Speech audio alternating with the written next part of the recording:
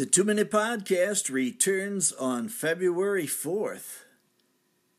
There will always be poor people in the land. Deuteronomy 15. This chapter begins by instructing the people that there should be no poor among them. If the poor were evident, they were to take action. The inheritance that the Israelites would possess would bring a rich blessing. With that blessing, they were obligated to share with the poor among them. How is it with us? We look around and see poverty everywhere.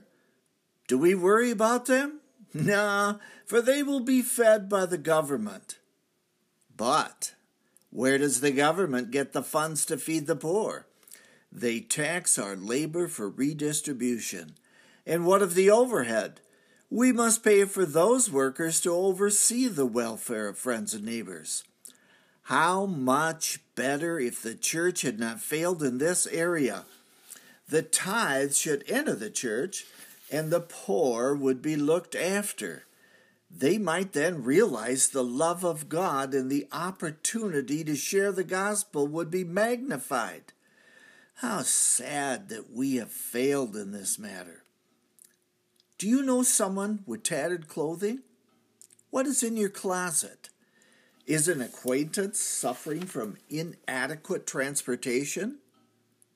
Well, maybe you or even a friend or two could come to his aid. God will honor the one that gives to the poor.